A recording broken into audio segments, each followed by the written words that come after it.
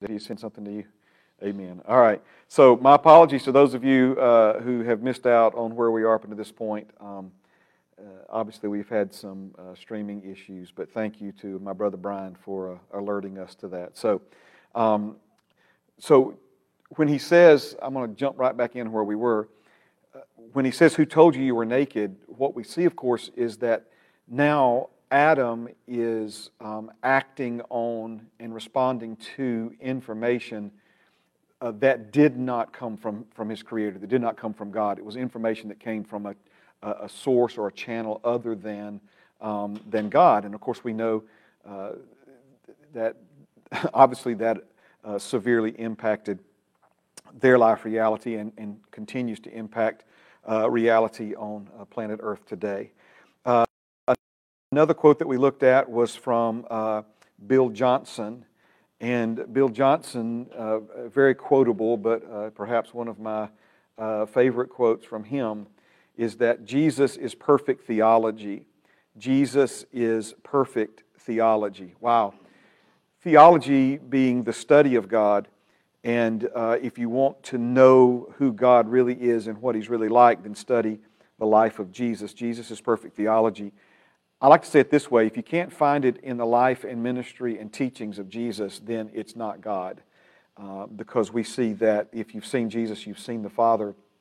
If you've seen Jesus, amen, you have seen a thorough, a specific, and a particular revelation of who God is to man. There's a lot of confusion about that. We'll talk a little bit more about that today, but there's a lot of confusion in our world today about who God really is and what He's really like. But if you want to know that, study the life of Jesus, because Jesus is perfect theology. Then one of the last things that we talked about last week was this simple question, and it's the simple question you should ask for everything that has anything to do with you. And that question is, what does the Word say? What does the Word say? We can never afford to lose sight in our daily lives of what the Word of God has to say about our lives, about our situations, about our families, about our finances. When I say everything that has anything to do with you, there is no issue in life, there is no situation, no dilemma in life that you will ever face that God has not already had multiple things to say about. And so it's extremely important that we make the Word of God not our last resort, but our way of life, that the Word of God has overriding supremacy in our lives, that it's not just that the Word of God has the top spot, but that the Word of God and the Lordship of Jesus is what everything else in our lives bows its knee to. And these things, again, are extremely important. Now, before we go any further, let me just go all the way back to class number 1 and remind you that there is no separating discipleship from continuing in the Word.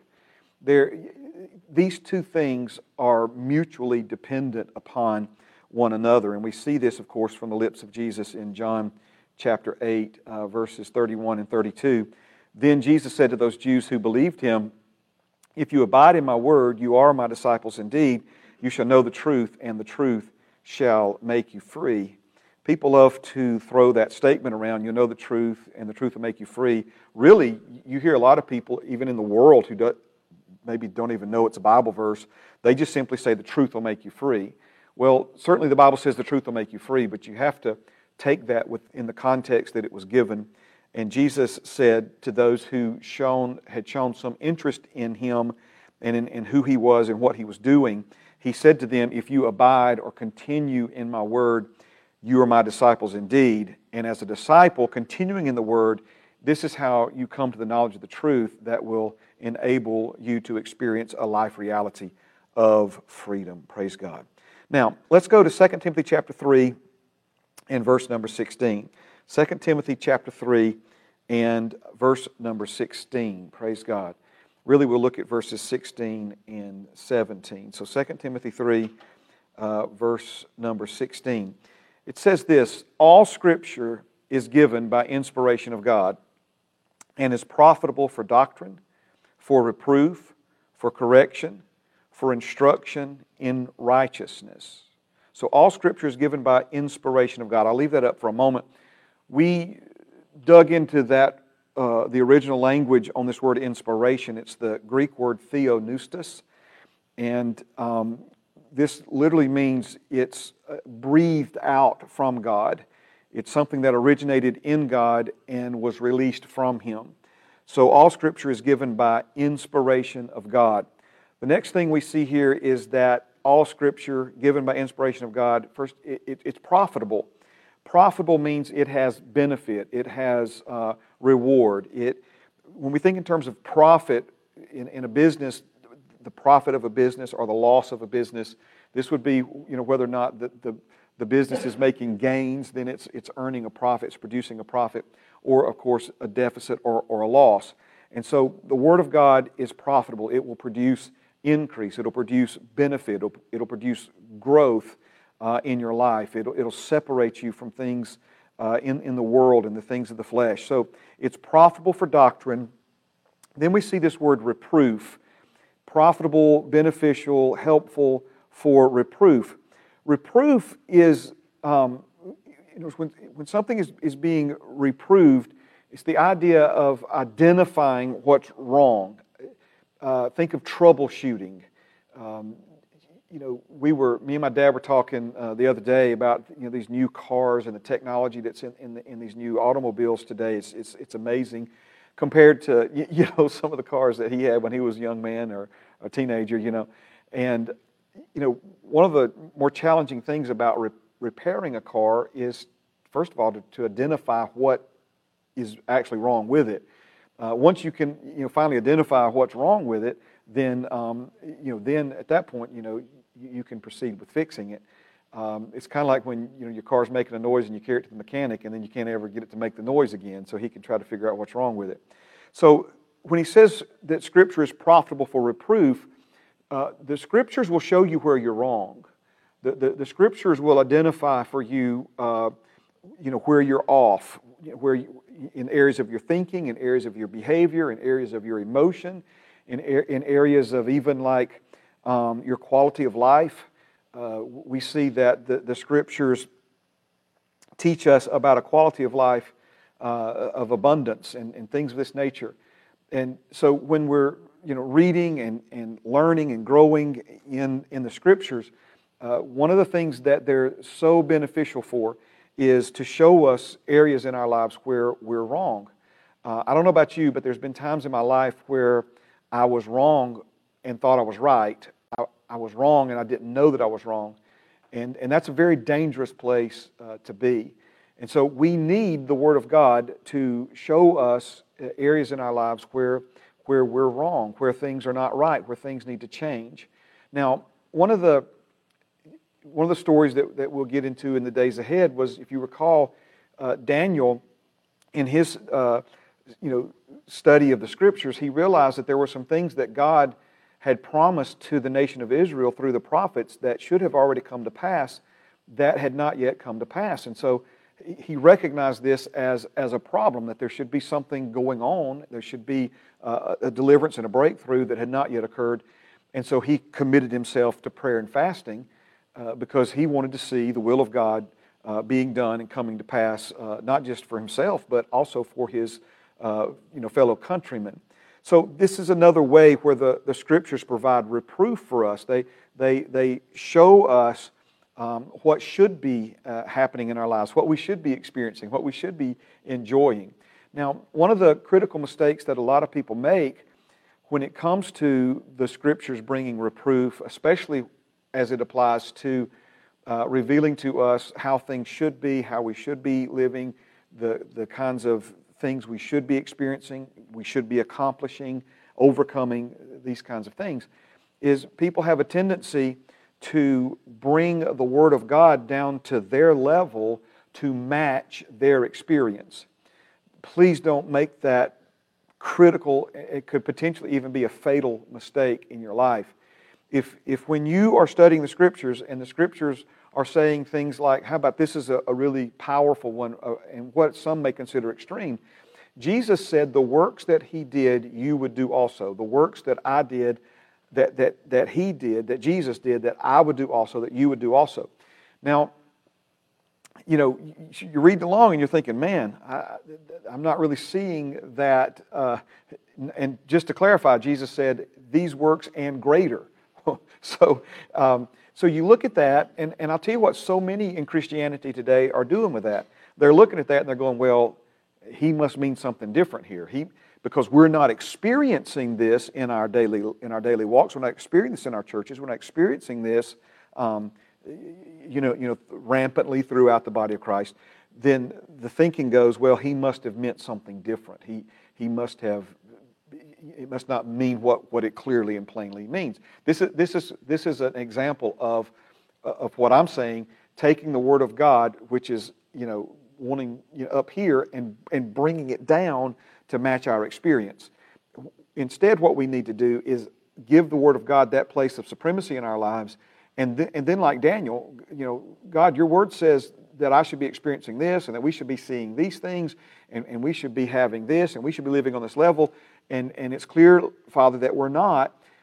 So help us experience this higher level of life. Rather than bringing the Word down to match your experience, let the Word of God bring your experience up to a higher level. And so this is the benefit, among the benefits and value of reproof. But notice that it says for reproof and then also for correction. For correction. So the beautiful thing about both reproof and correction, think of reproof as identifying the problem, and then correction, correcting or repairing or fixing the problem.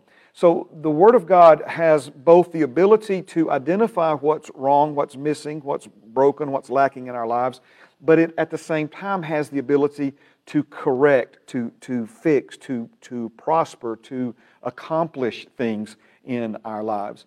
I often use an example of like antivirus software in a computer. And if you understand how that works, you get some kind of problem or hiccup, virus related in your computer.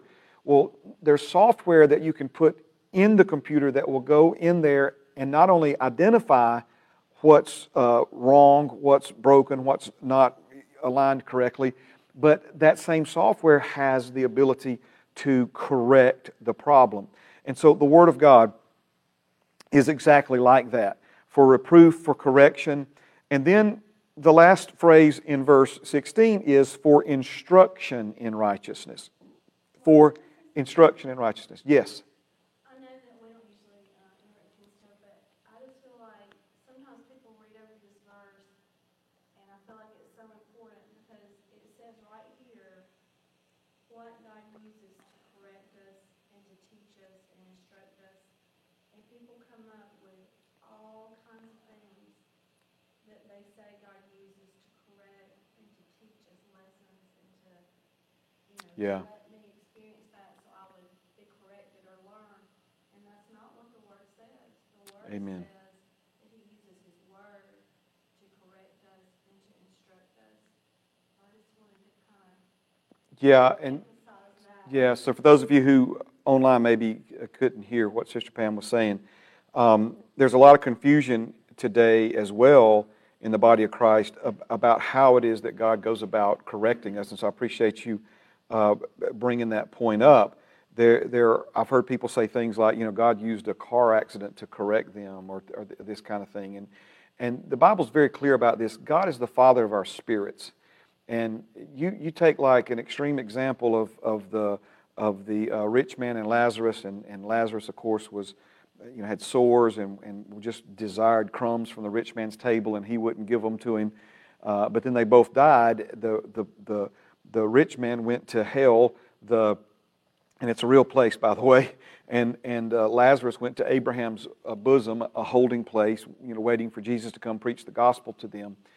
And if you recall, that rich man said, will you send someone back from the dead to warn my brothers? And Jesus says they have the Scriptures. If they won't listen to the Scriptures, it wouldn't matter if they saw a man raised from the dead. It would not convince them. And I know that we hear that and we think, man, if I saw somebody raised from the dead, I would be a true believer, But see, one has to do something with something external while the other has to do with something internal. So Jesus said, the words that I speak, they're spirit and they're life. Our real issues are not external. Our real issues are internal. The things that need to be corrected and aligned and changed and rooted out and replaced, all of these things are in us, and we can't get to those things with physical means. When we get to teaching on the spirit, soul, and body, in emotional things, we were talking about this at Heritage on Sunday. We're experiencing a mental health crisis in our world today, and the best answer the world has is some type of medicine, some type of pharmaceutical answer, and all the medicine does is it turns off certain circuits in your brain. It does nothing to address the real root of an emotional problem, because that's something that is not physical. It's something that is spiritual, immaterial in nature. And so when we talk about how God corrects us and reproves us and these sorts of things, it's with His Word. And if we won't hear and listen to His Word and allow the Holy Spirit to work alongside the Word of God in our lives to produce the change and the repairs and what have you, then again, there's no amount of physical hardship that will work in us. Here's another one example. The anger of man is powerless to produce the righteousness of God. The Holy Spirit through James told us this, which means what? You can't get mad enough at yourself. You can't get mad enough at another person to change that person. It's something that anger alone will not correct. So praise God. So the last phrase is for instruction in righteousness. For instruction in righteousness. When you were born again, you were made the righteousness of God in Christ Jesus. It's not just something that you were given, it's something that you became. You became something through the new birth that you were not before. And one of the most important things that you became through the new birth was you became a righteous, right before God in the eyes of God. So notice that the Scriptures are instruction in righteousness. Meaning what? Meaning you became something that you may not know a whole lot about. You were given a gift in the sense that you became right before God in the eyes of God. And someone who knows little to nothing about the Bible can hear the Word of God, become born again, become just as right before God in the eyes of God as Jesus, but have little to no understanding of that. So the Scriptures provide instruction in righteousness. I think I used this example last week. It would be like if you received some new piece of technology, a digital Apple Watch or a Surface tablet or something along those lines. Well, you've got it; it's yours. You bought and paid for. But there's instructions in how to not just use that device, but how to get the most out of it. And so the Word of God is intended to give you instructions on how to get the most out of the righteousness that you have become, that you have been made. Now, if we swap back over, though, we see that for instruction in righteousness is not the end of the thought, because there's a comma there, and we see in verse 17 that the man of God may be complete, thoroughly equipped for every good work. That the man of God may be complete, thoroughly equipped for every good work. Now, let's not lose sight of what we're talking about here, okay? He's saying all Scripture is given by inspiration of God and is profitable. It's profitable for doctrine, it's profitable for reproof, it's profitable for correction, it's profitable for instruction in righteousness, and it's also profitable to equip the man of God and make him or her complete, thoroughly equipped for every good work. In other words, it's the Word of God that equips us. That's where the equipping, so to speak, comes from. So, remember what we were saying, that you've been given the ministry of reconciliation by virtue of being reconciled to God by the blood of Jesus. So that ministry's been committed to you. It's not something that, well, God's going to wait and see how you do, and maybe 3 years after you've been born again, He'll check back with you, and if you've made enough progress, then He'll, give you the ministry of reconciliation, but on a trial basis. No, none of that. You reconcile to God, now you're a minister of reconciliation.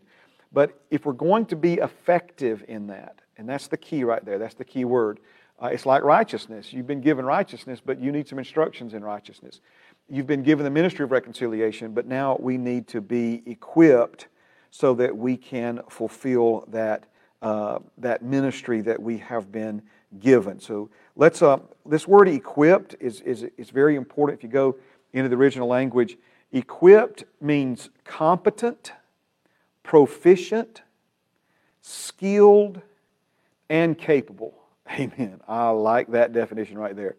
Equipped means competent, proficient, skilled, and capable.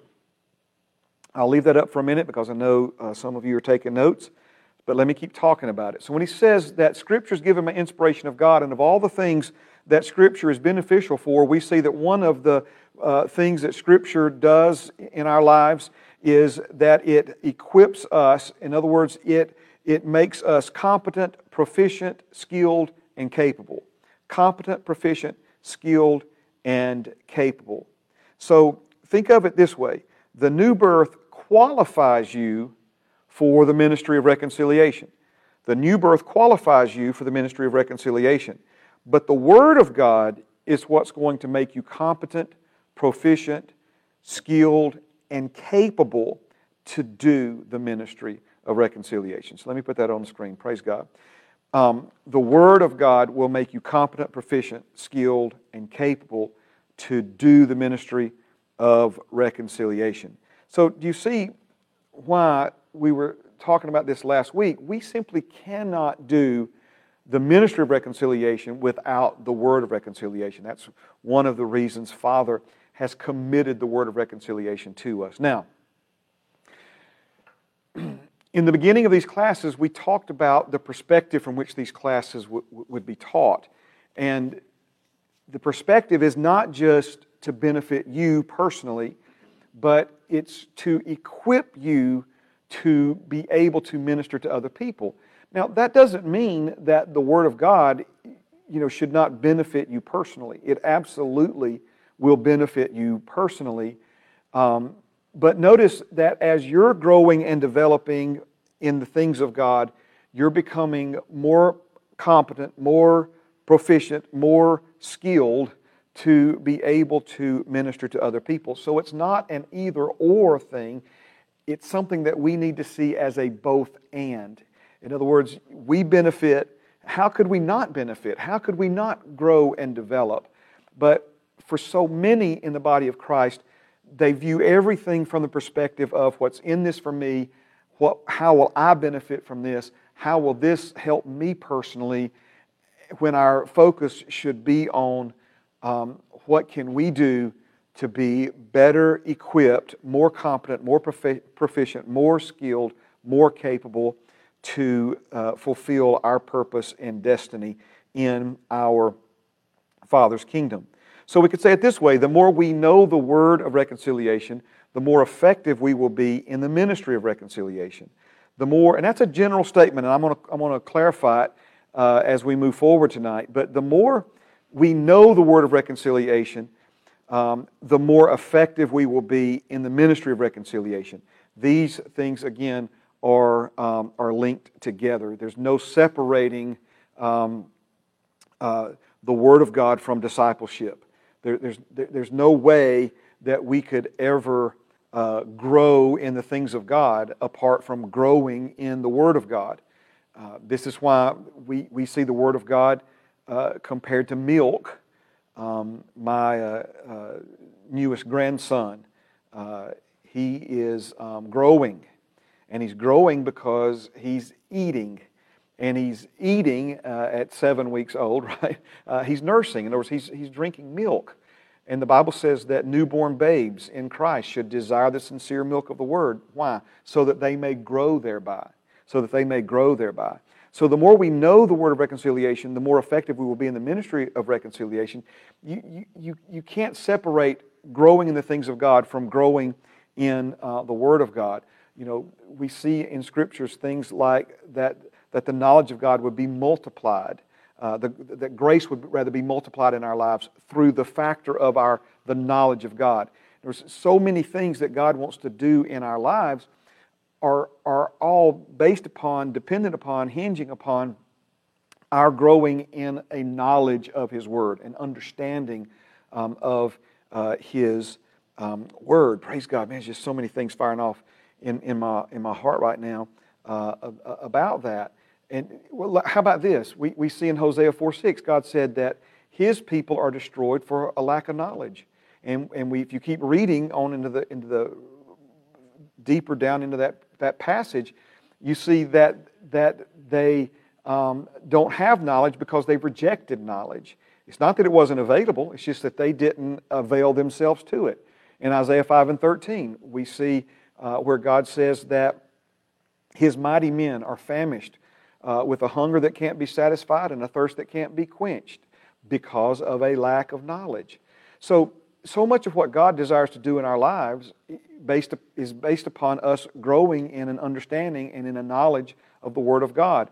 When we talk about things like taking our position and using the authority that we've been given, well, folks are not going to bind the devil if they don't know that they've been given the authority to bind the devil.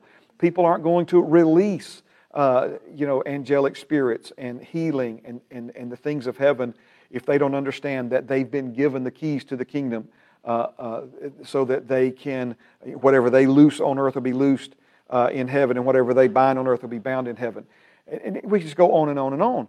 It's not that these things aren't for every born-again believer, but so many of God's people, they have no knowledge of these things. They have no understanding of these things. We've talked about righteousness and instruction in righteousness. So many of God's people are more aware of the sinner that they were than the righteous child of God that they've become. They still see themselves as a sinner. They crawl, before God's throne like beggars when He has clearly told us to come boldly to the throne of grace to obtain help in time of need. So it knows all of these things, and I could just go on and on and on with this. It's because people have no knowledge of it. How about this one? How easy would it be for a thief to steal something from you that you didn't know was yours?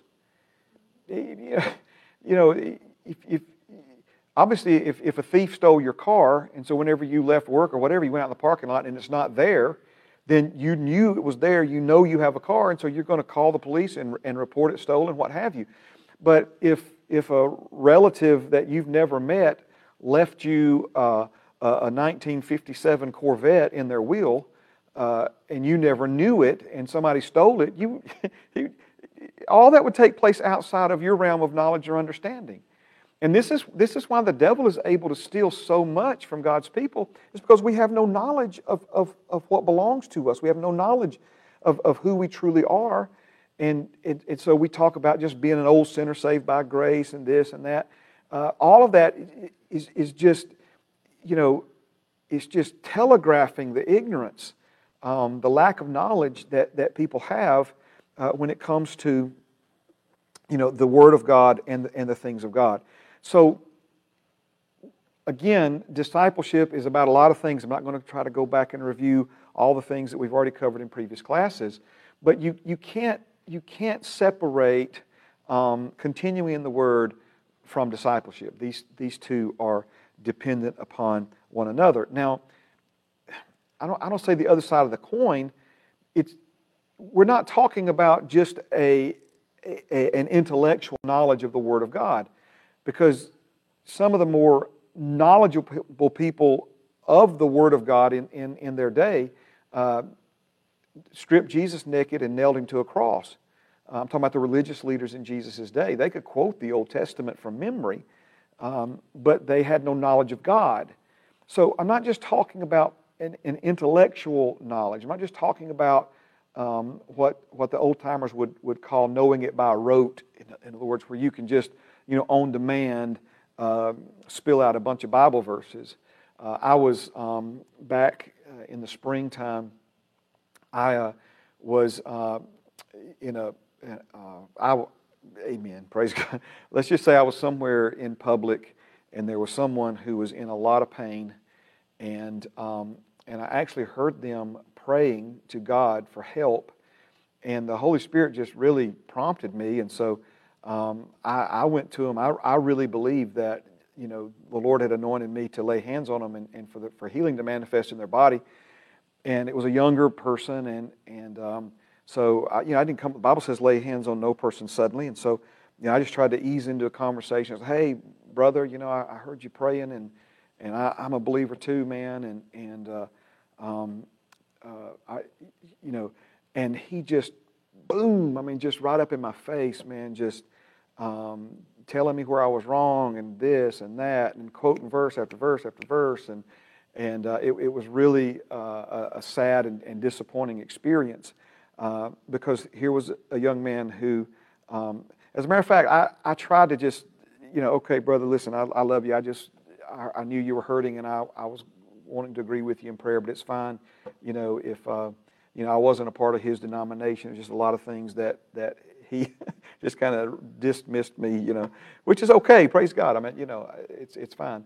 But I walked off, and it was still bothering me. And so I came back, and I said, "Sir," I said, young man. I said, "Young man," I said, "Brother," I said, "Listen," I said, I'm just trying to tell you, this is not something I normally do. I really felt like the Lord laid it on my heart to speak with you and to minister to you, and just give him another chance."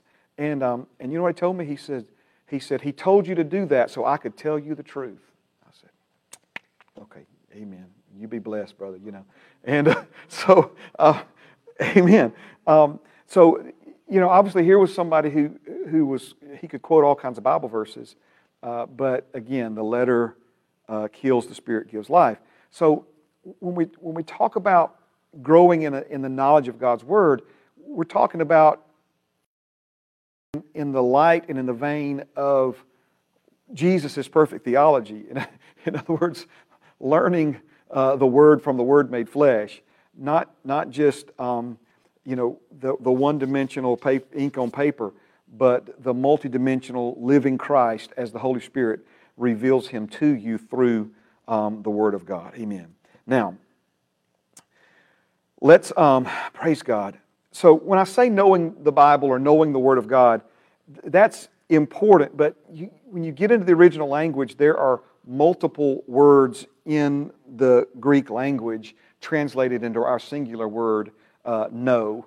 One of the more intimate ones we find even in Hebrew that would have to do with a man knowing a woman, which is talking about intimacy there.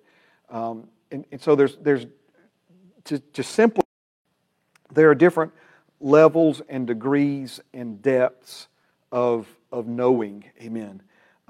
With the intimate knowledge, personal knowledge, where literally the Holy Spirit is engrafting and imparting things into you, inside of you, praise God, being the most beautiful. That's why a lot of times when I begin this class, I'll pray that the Lord give us not information, but revelation. Information is something that comes from the outside of you into you. Revelation is something that comes from the inside of you, out of you. And that's what we're after more than anything is that pursuit, okay? But I want to, for our discussion, I want to show you two key areas of learning and knowing and growing in the Word of God. And so I'll introduce them both to you now, and then we'll talk about them individually. But when we talk about, the word of reconciliation, and the more we know the word of reconciliation, the more effective we'll be in the ministry of reconciliation. We're talking about more than just, again, a familiarity or a baseline knowledge of, but we must learn to, and here's two key areas, okay? Number one, we must learn to rightly divide the Word of God. Rightly divide the Word of God. I'll show you that in Scripture in just a moment. So we must learn to rightly divide the Word of God. And then number two, we must learn to skillfully apply the Word of God. So the Word of God must be rightly divided, and it must be skillfully applied. Rightly divided and skillfully applied. So let's real quick, I want to give you the two verses for both of these, and then we'll spend a little more time talking about what it means to rightly divide the Word of God. So if we go to 2 Timothy chapter 2 and verse 15. 2 Timothy chapter 2 and verse 15. Praise God. This is where we find this expression, rightly dividing the word of truth. 2 Timothy 2:15. Now, really want you to bring your hearts to attention, let the Holy Spirit help you in what we're talking about right now, because there are a lot of God's people suffering today because of a failure to rightly divide the word of truth, okay? There are a lot of people who are confused. There are a lot of people living far beneath their privilege. A lot of people that are not fulfilling their purpose and destiny because of a failure in this one key area. They do not know how to rightly divide the Word of God. A lot of people and a lot of God's ministers, they feel a compulsion to balance the Word of God instead of dividing it. And I'll explain to you a little more about what that means. But let's look at the Bible first. 2 Timothy chapter 2 and verse 15. This is from the King James Version. It says, "Study to show thyself approved unto God, a workman that needeth not to be ashamed, rightly dividing the word of truth." Study to show thyself approved unto God, a workman that needeth not to be ashamed, rightly dividing the word of truth. So let's talk about the first two phrases in this passage before we get to the one we're focused on. Study to show thyself approved unto God. This one fits beautifully with 3:16, the passage that we looked at before this, in the sense that he's saying, study to reveal your approval, not, as many people hear this, he did not say, so listen, let me make it clear. He did not say, study to be approved. He didn't say, look, you've got to study a certain number of hours a week if you expect God to approve of you. That's not what he said. See, that's how the world works, and that's why so many of us think that that's the way God works, because you've got to earn everything in this world, in the world system. And so even let's say you try out for the football team or the ladies, cheerleading squad. It's one thing to make the team. It's another thing altogether to be accepted by and approved of by the team. And so even when we get the position, we still have this mindset in so many areas in our life that the approval and the acceptance has to be earned. And then once it's earned, it has to be maintained. What have you done for me lately? So here he's saying that we should study, obviously the Scriptures is what's being implied here, is that the understood subject is that we should study the Scriptures to show ourselves for the approval that we've already received from God, the inward reality of the new birth becoming an outward expression of life.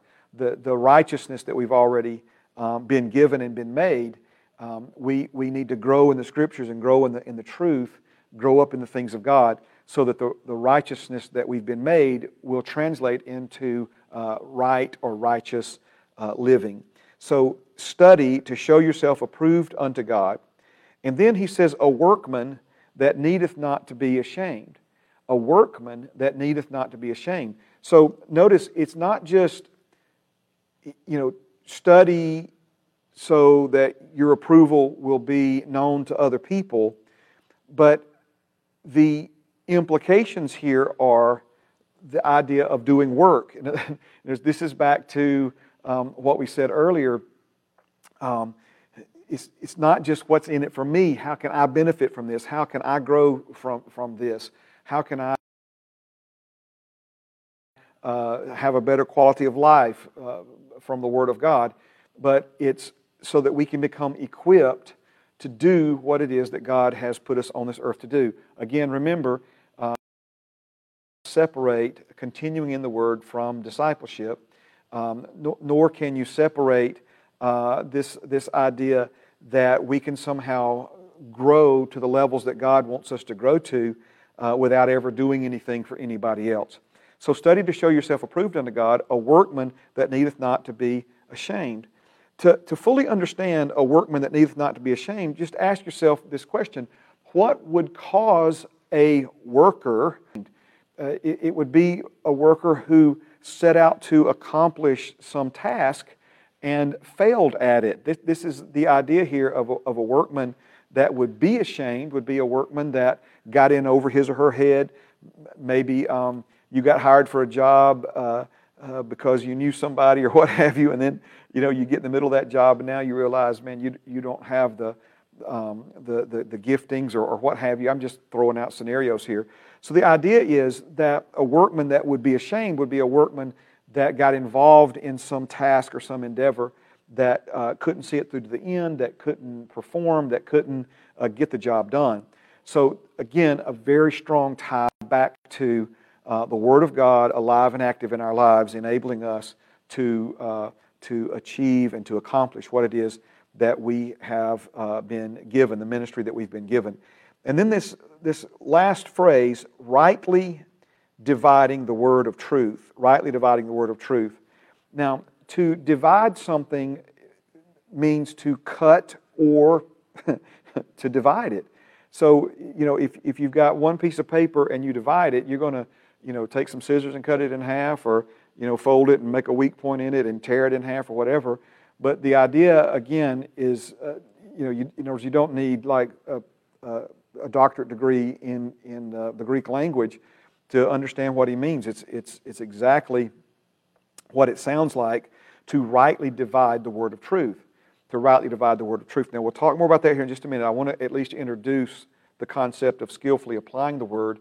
But before we do that, let me just get a bit ahead of myself, because I want us to turn to Hebrews 5 in just a moment. But think about it for a moment. There's one really obvious division that's in the Word of God that needs to be made.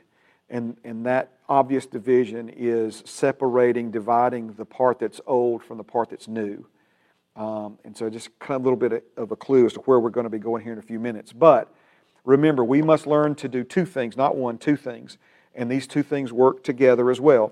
We must learn to rightly divide the Word of God, and then we must learn to skillfully apply it. So go with me now. Let's talk. I'll introduce skillfully apply, and then we'll come back and spend a little more time with rightly divide.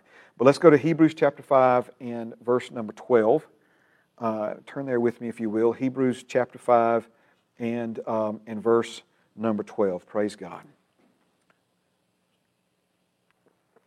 Thank you, Jesus. Amen. All right. Hebrews 5 and 12. It says this: "For though by this time you ought to be teachers, you need someone to teach you again the first principles of the oracles of God, and you have come to need milk and not solid food. For everyone who partakes only of milk is unskilled in the word of righteousness, for he is a babe. But solid food belongs to those who are of full age." This is the next verse. I'm going to leave those two verses on the screen because I want to comment on those. "But solid food belongs to those who are of full age, that is, those who by reason of use have their senses exercised to discern both good and evil." So notice now, we're back to another place where we see in the Scriptures that our spiritual growth and development it follows a similar growth track or stages of growth and development as our physical growth and development. We see in Scriptures those who are as spiritual babies. We also see in Scripture those who are as spiritual children, and then those who are as spiritual adults. Okay, so a baby, a child, and then an adult. And here we have it very clear that there are folks who were in the church, in other words, had been born again and had been saved or born again long enough to where they should be teaching others. For though by this time, let me put it back on the screen. For though by this time, meaning it's been long enough, they've been saved long enough, they've been in the church long enough, they've attended enough classes and so forth and so on, that they ought to be teachers, but we see that they're not. Instead of being teachers, they need someone to teach them again, meaning they've already been taught more than once the first principles of the oracles of God and have come to need milk and not solid food. So one thing that this verse really clarifies for us is that spiritual growth can be compared to physical growth and development in the sense of going from an infant to a child, from a child to an adult. But where it differs from the physical growth track is this. Someone could be born again for 20 years and still be a spiritual baby. I know that's kind of hard for us to wrap our minds around, but that's pretty much what he's saying here, that they had enough tenure as in the church, as having received salvation, to be teaching and leading other people, but they need somebody one more time, again, to go over with them the first principles of the oracles of God, and have come to need milk, he says, milk and not solid food.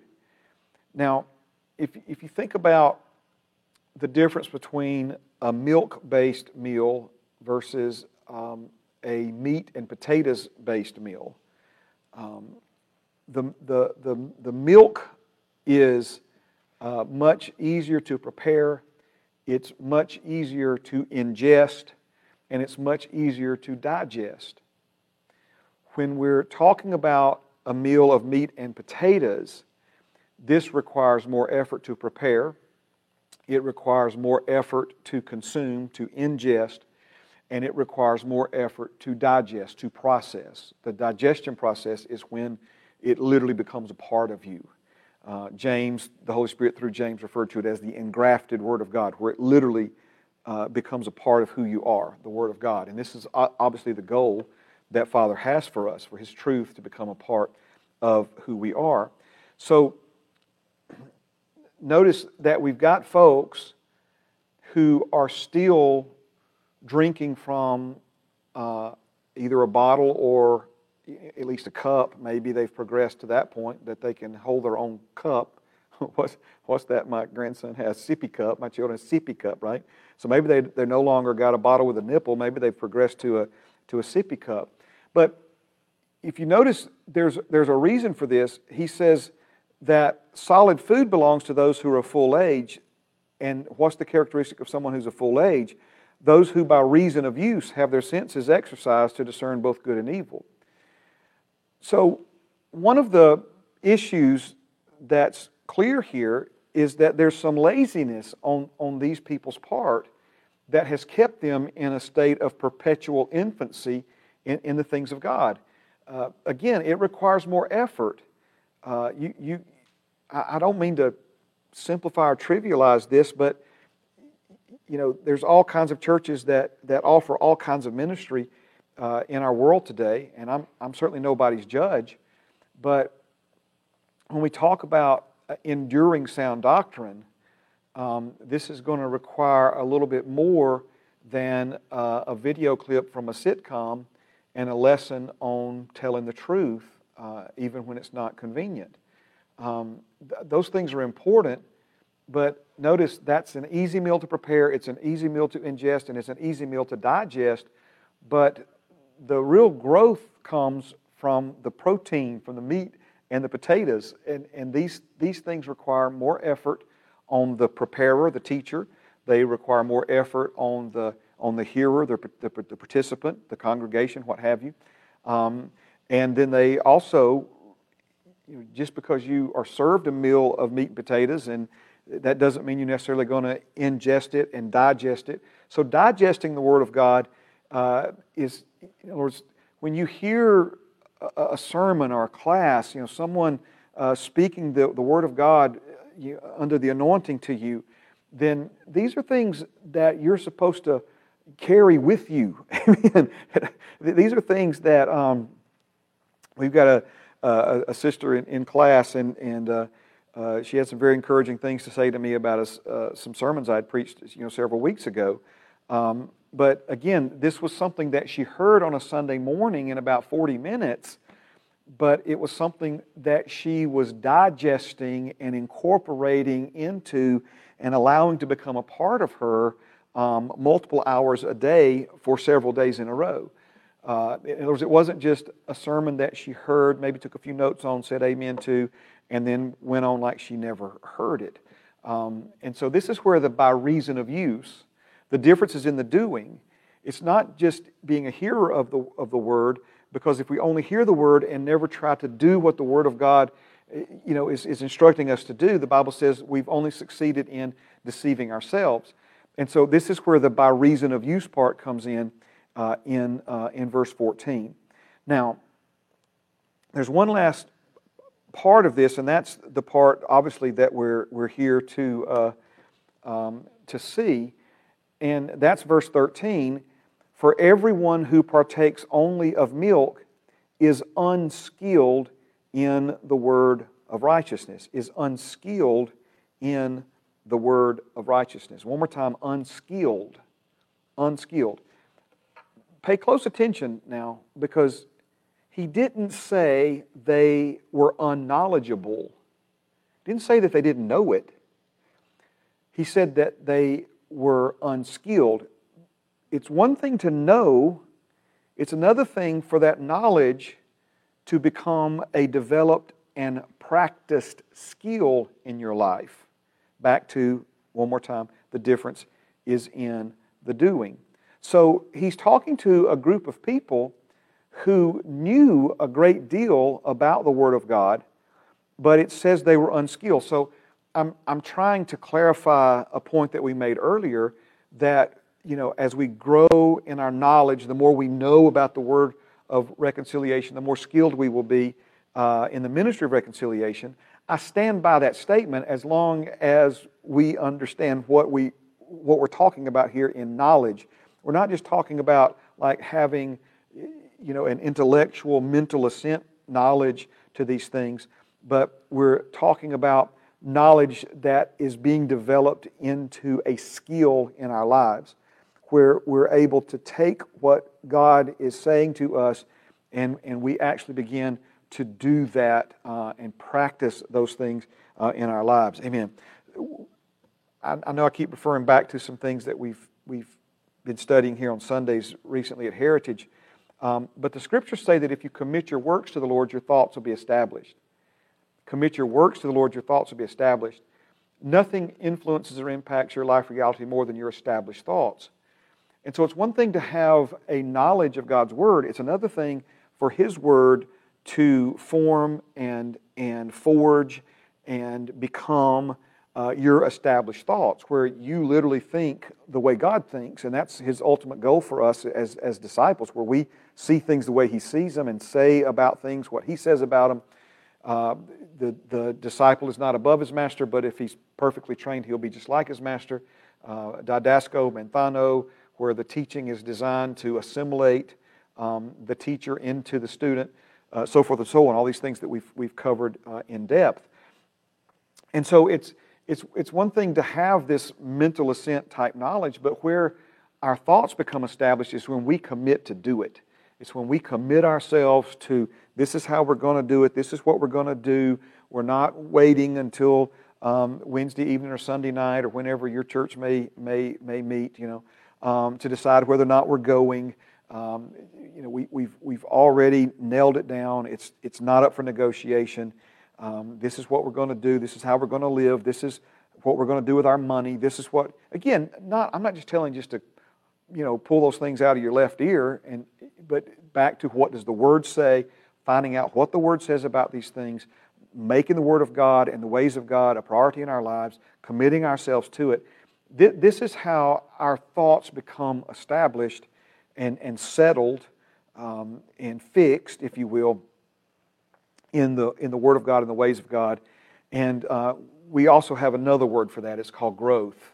It's called going from an infant to a child and from a child to an adult. So notice again, those who by reason of use have their senses exercised to discern both good and evil. Amen. All right, let's do this. We're gonna circle back around. I've got more to say on both of these, but when we talk about rightly dividing the Word of God, I'm probably going to spend more time with that one. Do what now? Yeah. Yeah. No, I need to know it. It says perfect streaming. Amen. So I apologize. I think some of you are texting in and saying that we're having some issues. I don't. The computer may have cut off on the part when I said this, or I may not. I may have said it before we actually started the class. I think that's right.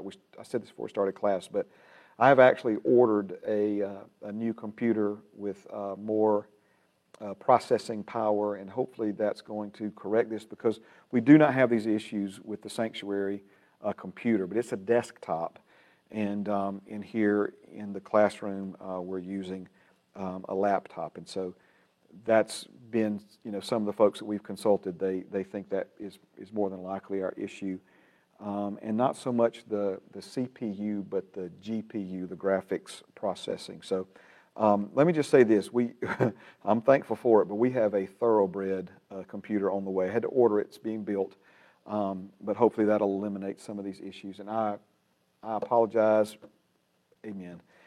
But God is good, Amen. And if I have to, I'll just reteach the whole class. This is too important for those of you who have been a part of it to miss. So praise God. Sometimes now, let me say this. Sometimes we get those. Now before it was, you can't see it, but right here on the computer screen, I had to actually reboot and restart. Okay, the problems we had at the beginning of the class. But every now and then it's actually a connection issue on the student's end, as opposed to a streaming issue on our end. But when I glance down here, I've stayed in the green pretty much most of the class, but I have consistently had a yellow warning that we're losing quality. So anyway, praise God, enough of all that. Let's get back to, when I say enough of all that, please, if you have more issues, let us know, because we want to make sure that we're doing the best job we can on our end. But I want to spend some time rightly dividing the Word of God, because number two, skillfully applying it is never going to work unless you first rightly divide it. So when I say we're starting with number one and we're going to spend more time on number one, more time may not be the right way of saying this, because once we really understand what it means to and how to accurately divide the Word of God, then we're in a position to skillfully apply it and ultimately help other people skillfully apply it. So, an excerpt from 2 Corinthians chapter 4 and verse 2, it warns us to not walk in craftiness, nor to handle the Word of God deceitfully. To not walk in craftiness, nor to handle the Word of God deceitfully. So, in Paul's day, you had different categories of what I'm going to say ministers, okay, just to kind of give a general term. You had men like Peter and Paul and Barnabas, and just a whole list of them, a whole slew of them. Their heart, they were sold out to God. They were, to do whatever needed to be done, and the church was literally exploding. 3,000 born again in one session, 5,000 in another. So you got a lot happening, and it's happening quickly. And you then have people who also mean well, and they're wanting in on the latest and greatest and newest thing, but they really didn't know much of anything about Jesus, and they had their own agendas, And so they would come in to the church and they would teach things that were actually contrary to the truth that the Holy Spirit had revealed to the apostles. And we see this was of great frustration to the Apostle Paul, and even to the Galatians. He gave this bold of a statement by the Holy Spirit. He said that he didn't care if it was an angel who came amongst them, if they preached a different gospel than the one he had preached by the Holy Spirit, to let them be accursed. Now that's some strong statements right there, okay?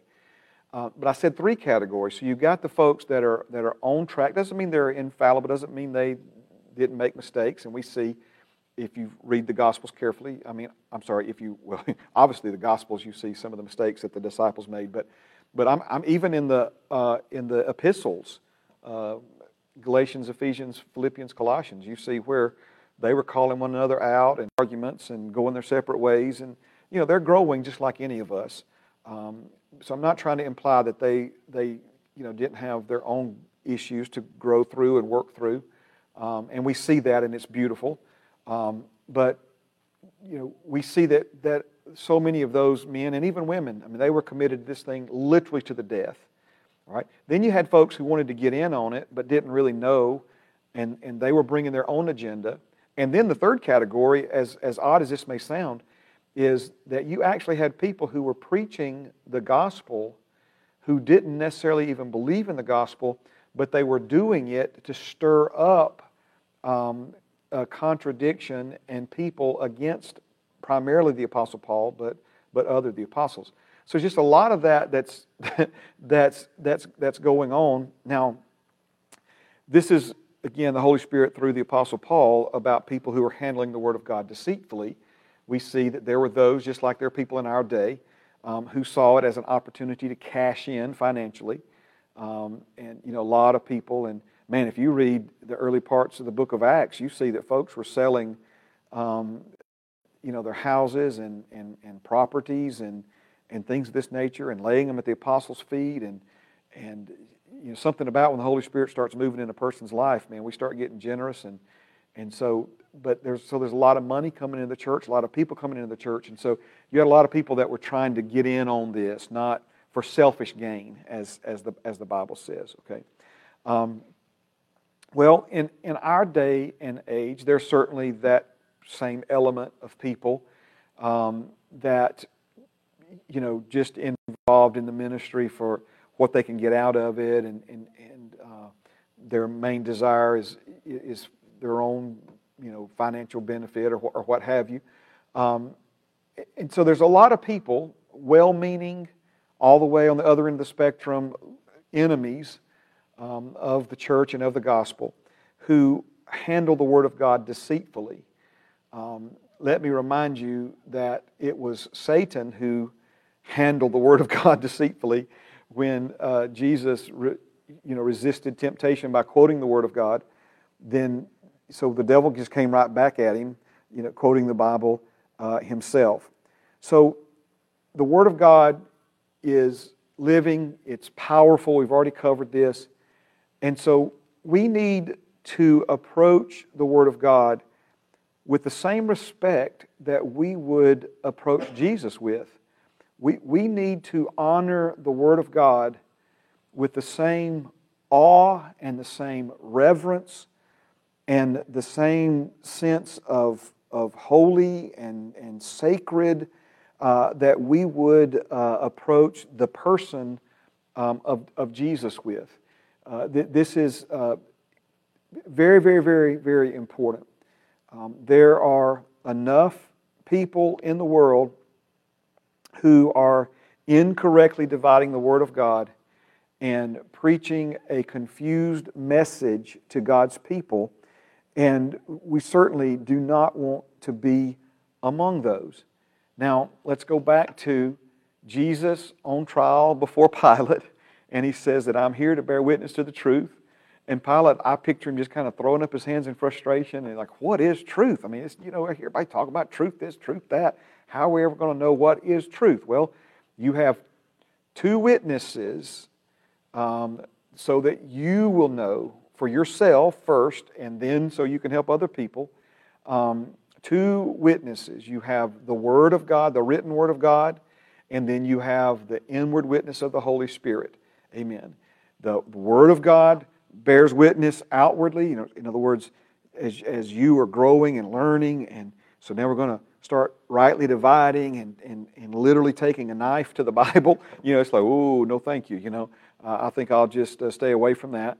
And that's a lot of people are afraid to do it. It needs to be done, but they're afraid to do it because they're afraid they'll be wrong. So you've got the Scriptures and the witness of the Scriptures. That's why we should operate by the rule of 2 or 3 witnesses.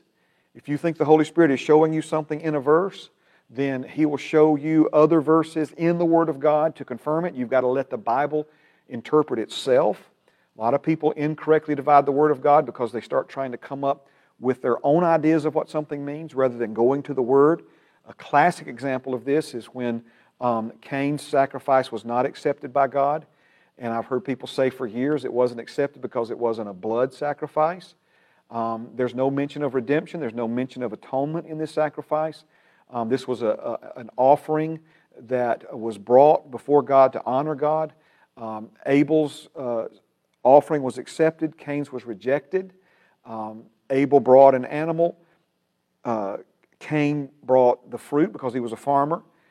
If you look carefully at the Scriptures, it had nothing to do with his offering not being a blood sacrifice. We see when God gave the law through Moses that He accepts all grain offerings and fruit offerings and first fruits and all these things. If you go all the way over to the book of Hebrews, Hebrews chapter 11, you see that Cain's offering was not accepted because it was not offered by faith, and it was not offered by faith because it was not an offering of excellence. He didn't give God of his best. He gave God of his second or of his third best. Okay, so I'm just using that as an example. How do we know the truth? First of all, we know it by what the Word says. What does the Word say? But then also, Jesus said the Holy Spirit would lead us and guide us into all truth. So we have the inward witness of the Holy Spirit to teach us and to reveal truth to us and to unlock our understanding of what is true and what is error. Okay, now, thank you, Jesus. So most of the error resulting in confusion and ineffectiveness in the body of Christ today can be traced back to incorrectly dividing the Word of God. I mentioned it a moment ago, I'll say it again. The classic mistake is that many try to balance the Word instead of rightly divide it. Now, here is an example of what I mean by balancing the Word of God. As a young man, I would notice that you may hear a sermon one Sunday on how good God is and how much He wants to bless us and His desire for us to live in abundance and so praise God. Then maybe later that night in an evening service, or maybe in next week or month, if there was a sermon series, you would then hear a series that would basically be the opposite of that one. And so,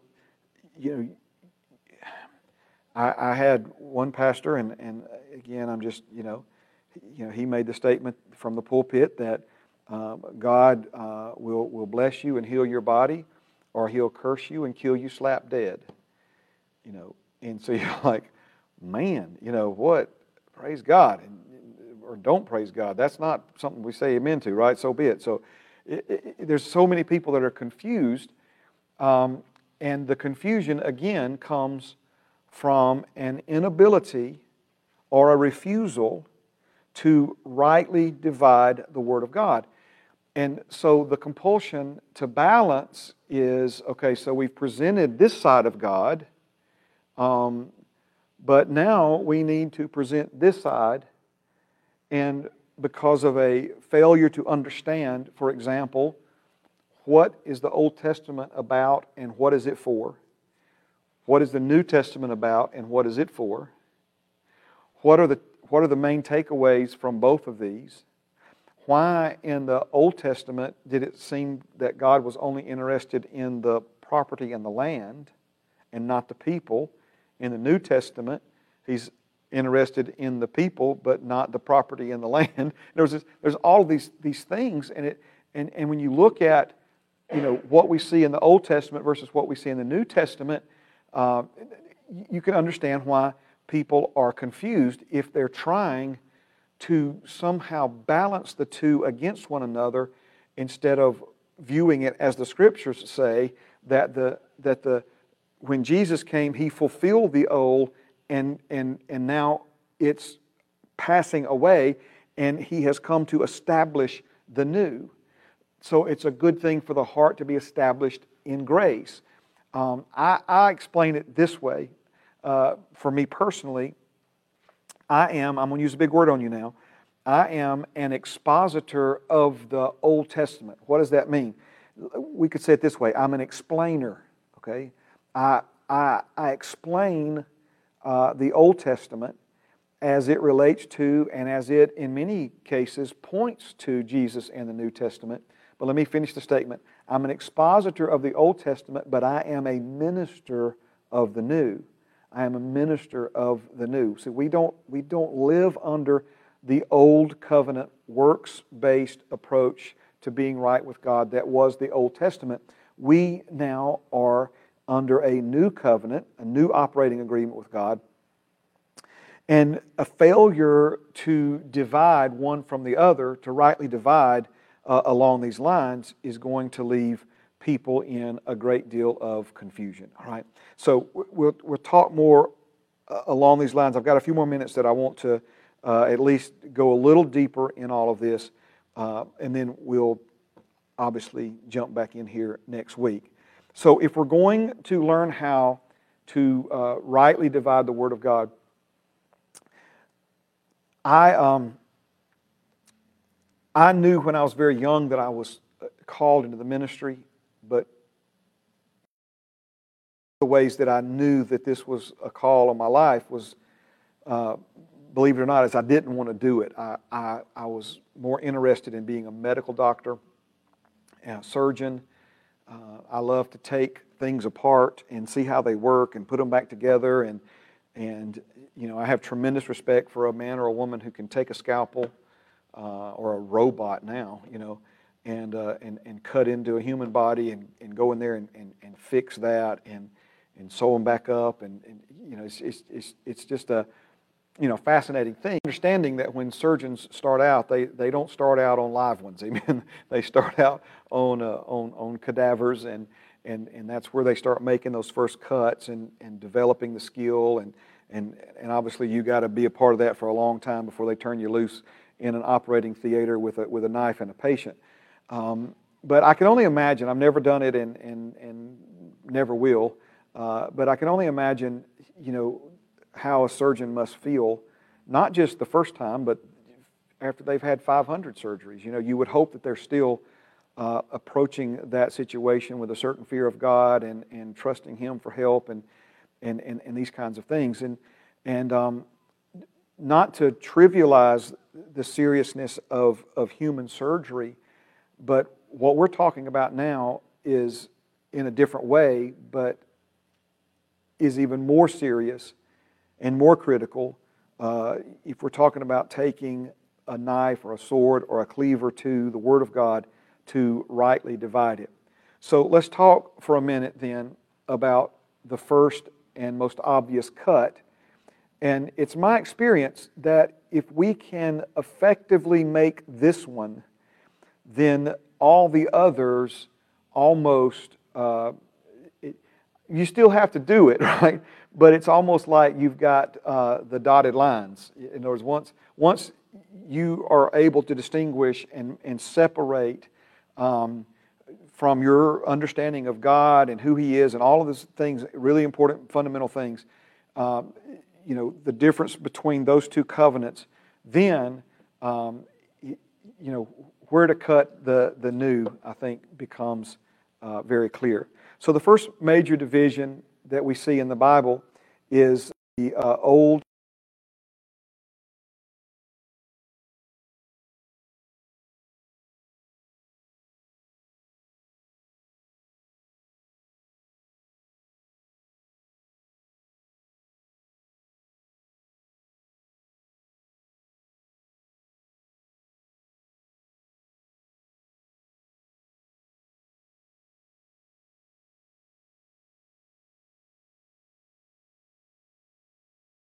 and then build from there. So this is in an effort to make this so simple that it becomes understandable that we can then have something to work with and build on. I want you to think of the Old Testament as existing to prove to us, to prove to mankind, the power of sin. Now, there's a lot more there. Don't misunderstand me. There's a lot more there. For that matter, there's all kinds of types and shadows. Jesus is all through. He's on every page of the Old Testament. Pointing to Him, speaking of Him, revealing to Him prophetically. All the way down to the details of His death, His crucifixion. It's fascinating. But when we're talking about making the cut, okay, I want you to think of the Old Testament existing to prove to us the power of sin. And we see this in Romans 3, where Paul, by the Holy Spirit, says the Scriptures has concluded all under sin. Both the Jew and the non-Jew need a Savior. So the Old Testament exists to reveal to us, make it plain for us, through many generations and through many life experiences. It's often referred to as the law of sin and death, which that's technically not the Old Testament. But if you think of the Old Testament in light of sin and death, there's a whole lot of sin and a whole lot of death, a whole lot of bloodshed, a whole lot of people losing their lives in that Old Testament. So in the same way that the Old Testament exists, just to simplify, to prove to us and reveal to us and show us for many generations the power of sin, the New Testament stands and exists to show us the power of love. The power of love. So do you understand now when I say we're starting very basic, very simple? The old reveals to us the power of sin. The new reveals to us the power of love.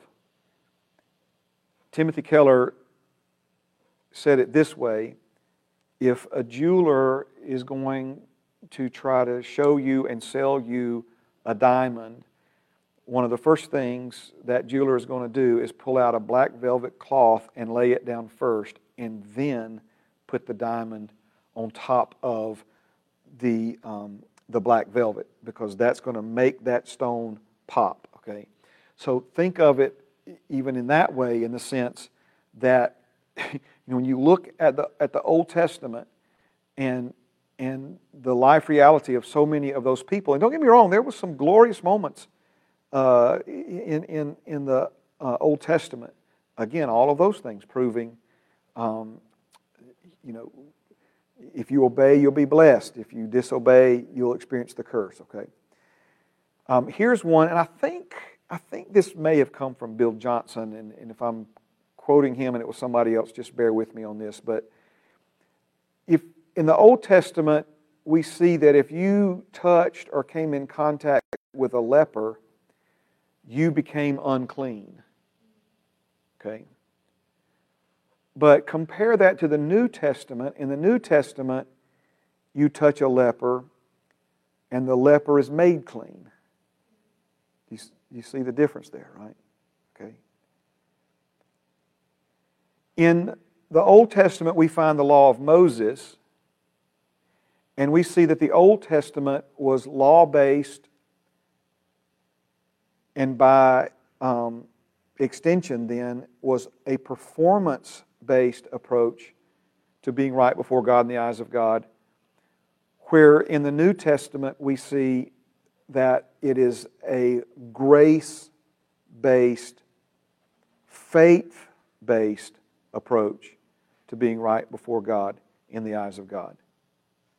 Now, notice this is one of those areas, and we'll spend some time on it next week. But this is perhaps one of the most confusing areas for a lot of people, and it's something that the devil uses to keep a lot of people locked into shame and guilt and condemnation. In the New Testament, we see that our sin is not covered over, but it's removed, never to be held against us, never to be considered or used against us ever again. In the Old Testament, remember that covenant dealt with sin through animal sacrifices. The New Testament deals with sin completely different.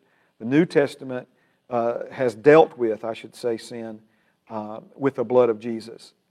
One sacrifice for all sin for all time. So we see in the Old Testament that it was more about what you do for God. In the New Testament, we see that it's about believing and receiving for yourself what God has done for you. Now, a failure to distinguish, and this is what we see, if you would, maybe before next week, just read the book of Galatians, because we see that there are a whole bunch of folks who got born again, but now they're being told that if they're really going to be saved, they've got to be circumcised. They've got to do this and that from the Old Covenant law. And like I guess a lot of people would be in our day, they're thinking, well, hey, this is too important to risk here. But Paul said that it was more than just ignorance on their part, but that they were being bewitched, that they were being deceived, and that now they were being drawn into a way of thinking and living to where it became more about their works earning or deserving God's favor and blessing. He asked the question, he says, did you receive the Spirit and miracles, talking about the miracles being worked among them by the outpouring of God's Spirit and faith, or by the works of the law? And so they struggled with this whole, dividing one from the other, and instead tried to find some balance between the two. All right, I'll mention one last thing, and this is where we'll begin next week. The Old Testament represented an outside-in approach to life and the life that God created us to live, where the New Testament represents and is an inside-out approach. It's not about what you do, outwardly to try to change the inside. It's what God does for you on the inside to change you outwardly.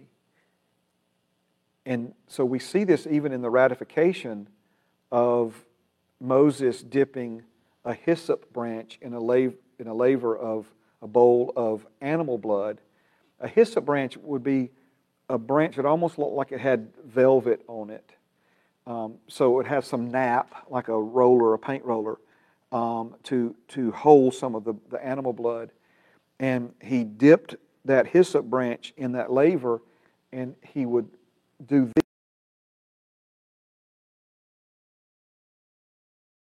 That blood, flicking his wrist, that blood on the people. And as he did that, he would say, "This is the blood of the covenant. This is the blood of the covenant." You fast forward to Jesus handing his disciples a cup and saying, "This is the blood of the new covenant. Dip your fingers in it and splash it on the guy sitting next to you." Is that what he said? No. He said, "Drink it. Drink it. Take it into you. Take it into you." So many of God's people are trying to live in the new covenant with an old covenant, Old Testament mindset. In other words, we still think like the old, trying to live in the new. This is a classic problem, again, from not dividing the word, but trying to mesh or blend or balance the two covenants against one another. So, amen. I pray that you're getting something out of this, and it's stirring up some things inside of you like it is in me as well. So I'm excited to spend some more time on this in next class. So, but anyway, let's pray. Father, thank you for your blessing upon us. Lord, thank you for helping us, Lord, to share what you had for us to share, Lord, tonight. Father, that your people, these your precious people, Lord, are feasting on you tonight. They're feasting on your word and your truth tonight, Lord, that even just the talk of rightly dividing your word and the ability that has to clear up some of the confusion and some of the hesitancy that results in that confusion, Lord, in our lives, Lord, I believe is stirring up hope and understanding and wisdom, Lord, in us. And so we are thankful for that, Lord. Father, as we go on to our separate ways here, of course, at Heritage, we have a midweek service. Lord, I thank you, Lord, that your hand is on us, your Spirit is in us and with us. And Father, that we're going to continue to chew on these things. We're going to continue to digest these things. And Lord, they're ultimately becoming, a part of us, grafted into us, Lord. Let everything we touch, Lord, today and the rest of this week prosper for your glory. In Jesus' name, amen. Amen. Thank you for being with us. Tell somebody around you good things coming. We'll see you, I don't know, Wednesday, Sunday, sometime in between. If not before, we'll see you next week. Praise God.